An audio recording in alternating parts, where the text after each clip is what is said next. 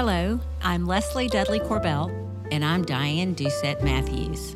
Welcome to The Mind of a Child. We're so glad you've joined us today. So let's settle in, take a deep breath together, and see what we can talk about.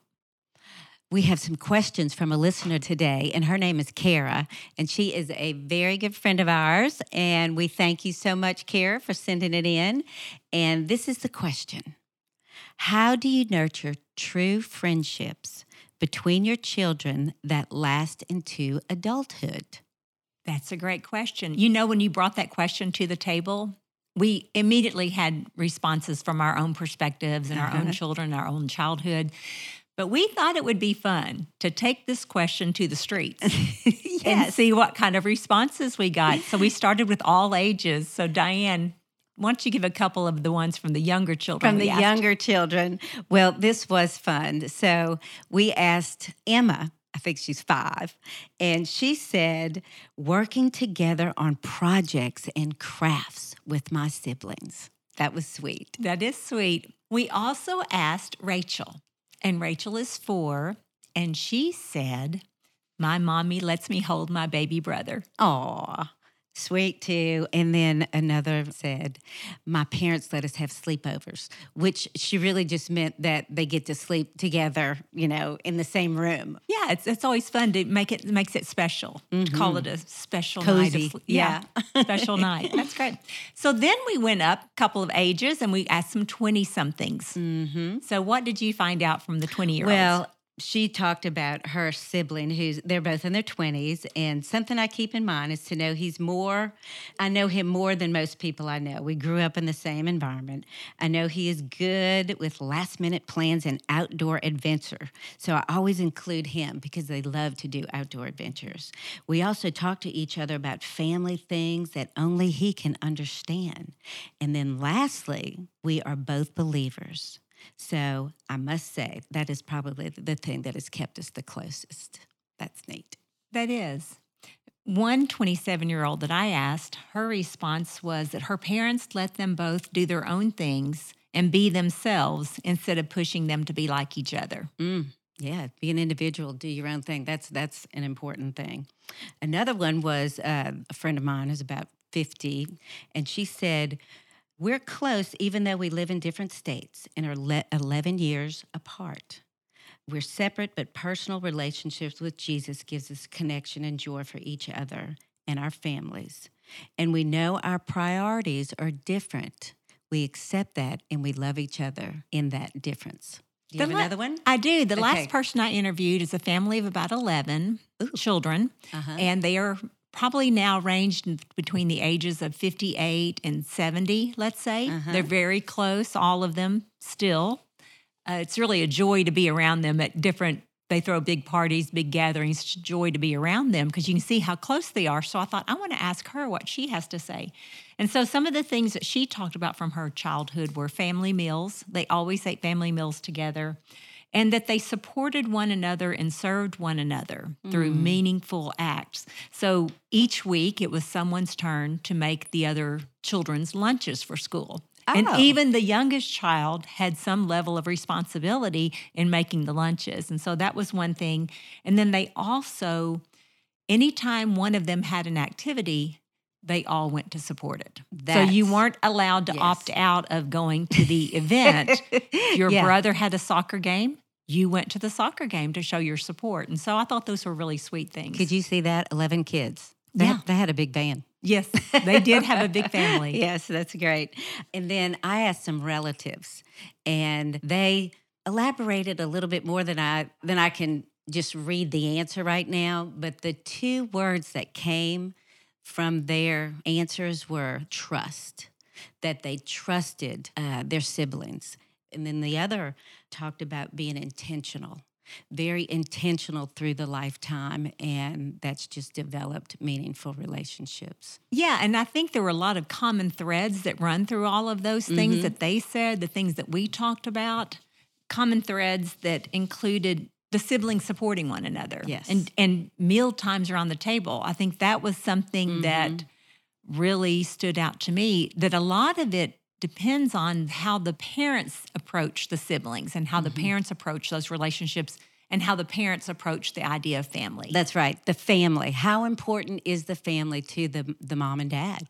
And how important is it to the mom and dad to make it a fun environment, an enjoyable environment? So some of the things we came up to do together is, you always hear camp together or pray together. Families who pray together stay together. But I would think, and we've talked about this, just a local church. Make memories together, have traditions. And a big one for our family was reminiscing. And I had the benefit of having a husband who loved to reminisce and tell stories. And of course, he would do it every year, a lot of times about the same exact thing. And the kids would go, oh no, here we go again. But really deep down, they loved it. And I think it connected us. Those stories were so deep embedded in them. Yeah, reminisce. Some other things? Having those special times together, those things that bind, those ties that bind are so important. Also, we can think about what do the children see between the mother and the father? How are they living out that commitment to one another, and how do they approach one another and treat one another in a loving way? The children see that too, and it becomes just part of who that family is, that this is how we treat one another. That is so important too.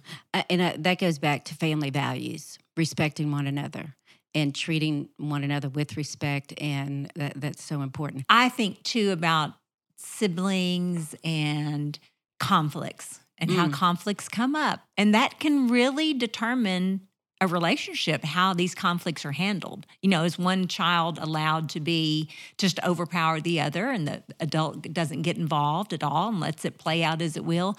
That doesn't develop into healthy relationships. So having the skills, so many people are afraid of conflict. That's afraid, or they shy away from it. They don't want to get involved in it. Or maybe they want it to just stop. And so they're just going to stop the conflict and take over it and control and manage the moment. So I think it's important to think about how we can be a healthy facilitator of conflict resolution and what that looks like. And I didn't really know what that looked like, but it was a good skill to work on then when I had children, to help them navigate these conflicts, because they will carry that into other adult relationships and into their own adult sibling relationships. Absolutely. I know some days I just felt like that's all I was doing, is putting out fires and solving conflicts. So I think that's very important, because you don't want one to overpower another one. I really needed someone to show me what it looked like, because I lacked those skills. I avoided conflict all the time. So just briefly, here's what that might look like. You're going to go to the child who actually received the aggression or was the recipient of the action. Go to them first. And that even in itself was a big thing for me, because I would typically go to the aggressor or the other one first, which then gives all of my attention to that moment. So I want to connect with the child who was aggressed upon. I may have made that word up, but sounded good to me. That's right. That's right. And see how did you like that? Soothe them if needed, and give them the words to say to the sibling. I didn't like it when you pushed me. I didn't like it when you took my toy. So I want to build their skills up, because we're going to approach this as building both kids' skills up. Then I want to go to the child who aggressed upon the other child, who was the aggressor in that moment. I want to see that child with grace. I don't want to immediately see them negatively, because I want to keep that door open for them learning a new skill. Absolutely. I want to build them both up in that moment. I'm going to set limits and do some teaching later, but in that moment, I want to build up their skills in a positive way to replace that negative behavior. So I might say something like, you wanted to get by, so you pushed your sister. Pushing is not okay. Pushing hurts.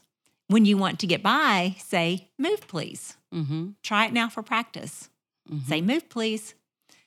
Then after I have them both kind of go through that with the new skills, I want to also focus then on relationship repair, asking forgiveness. Please forgive me for pushing you. And then restore the relationship. What can you all do to show that, no, we all have problems, we all have conflicts, but we're still a family? What can you do to show that you're still a family? And that might be a high five, it might be a hug, but I want to have some restoration too. And that's complete conflict resolution. If you don't have the restoration, it's not complete. But also, this is really, it changes as they get older. Like when they're younger, you're going to show them what it looks like because they might not have the words. When they're older, then you're going to walk them through the words. And I love that you said, don't immediately assume the negative, but you're still teaching and training, even if the aggressor didn't do the quote unquote right thing, but still stay open and try to teach them what the right thing is, but end with ask forgiveness. I'm glad you said that. Whether they're little or older children, it can bring up feeling in us, as you mentioned, even if they're 3 and 4 and it was a little sibling moment, it can bring up those feelings in us. So being able to pray, stay calm and composed when we're supporting them in that is so important. I'll tell you what brought up the biggest feelings in me. We talk about big feelings. The big feelings that came up in me was when I would hear one child laughing and another child crying. Oh my goodness. I would just have to take a deep breath and just go in there and just help me, Lord, help me. Because I don't know, for some reason that would just, I couldn't handle that very well by myself. And so I think that's important when we think about how we build these relationships between siblings and how we support that healthy development. We can't control it. We can pray for it, as you said, but these are things that we can do to lay that groundwork for them, to create a healthy environment, to support each of them, to not have favorites, to not pit one child against the other, but to love them all for who they are. That's right. And one of the people that I talked to said, one reason my siblings and I have stayed close is because our parents, as they got older, they shared with us that this is our legacy. We wanted our children to be close. This family that we created when your mom and I came together in the very beginning, we wanted this family to last. And so I think it was the heart of this parent that showed their intention and they lived it out. And so whatever it looks like for you out there, how you live out that intention and support and love your children sets the ground for it. Oh, I kind of have a little tear coming in my eye because I remember on my dad's deathbed, he gave a request to one of my brothers to take care of another brother. And boy, you want to honor your parents, and so that's beautiful. That's something that we need to instill into our children too, that's our desire, that they continue as friends. So Kara, we hope that answered some of your questions. And Kara had one more question that kind of ties into something that we mentioned at the very beginning, that one of the ways the siblings shared with us was meal times. And so Kara had a question about meal times. Yes. You want to read that question? Yes. What are the best questions around the table, the dinner table, to facilitate meaningful conversations and get your kids talking about the day? I married the king of questions.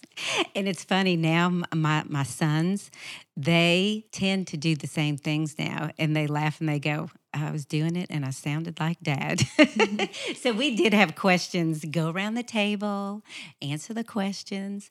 But some of the things that helps with the children, it teaches them to be good listeners, to be silent, wait, and be patient. So it really does cause a lot of good things within the children. So a simple one is go around and share the highs and the lows of the days. Throw out one word to describe your day. And then after one word is thrown out, ask them to tell me more about that. That phrase has been important to me as I've grown as a parent, to not rush in and assign too much to something that a child shares with me and put my own interpretation on it, but just to say, oh, how was that for you? Tell me more about that. Yeah, it leaves it open for their interpretation instead of your interpretation. It can get them talking sometimes. Another question could be, did you help somebody today at school, or did somebody help you today at school? And something about that question, if children know that question is going to be asked around the dinner table, throughout the day, they're going to be looking for ways to help someone, or they're going to be looking for ways someone helped them. So it helps shift their focus. Well, sometimes it was tied to maybe a devotion in the morning, but it would, maybe a challenge for the devotion, or let's pray for somebody today. I don't want to get too far ahead, but I heard somebody say that instead of praying for things, have the children pray for people. that's so good. Yeah. But anyway, so that could be in line with that morning devotion. Did you help that person that we prayed for? Well, and you've just thrown a whole nother idea in that we haven't talked about yet. Pray for your sibling. Yes. Pray for your mom and dad, too. yes. And share your prayer requests with your children. You know, you're a family. You're a unit. Yeah, that's what we're doing. Okay, so Kara, we hope this has been helpful to you. We hope this has been helpful to all our listeners. We're just going to sum up some of the ideas that we had and that we shared. So first off, pray for that. Your intention really is to this family and to build this family. This is your legacy, in the words of my friend's father. And so what that might look like for you, family meals, supporting one another in their activities, letting children be themselves and honoring who they are and their spiritual gifting. And then we can think about dinner time. In those meals together, having conversation and listening to one another, whether it be talking about their day, getting one-word answers, getting highs and lows, and sharing and praying for one another and sharing prayer requests. There are so many things out there to bring to the table. It's important to listen to one another. That's what builds your family traditions and builds those ties that bind. Lord, thank you for this time.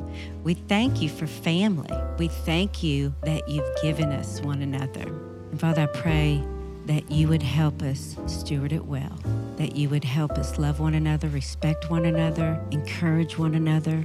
And we ask all this in Jesus' name. Amen. Thanks for listening.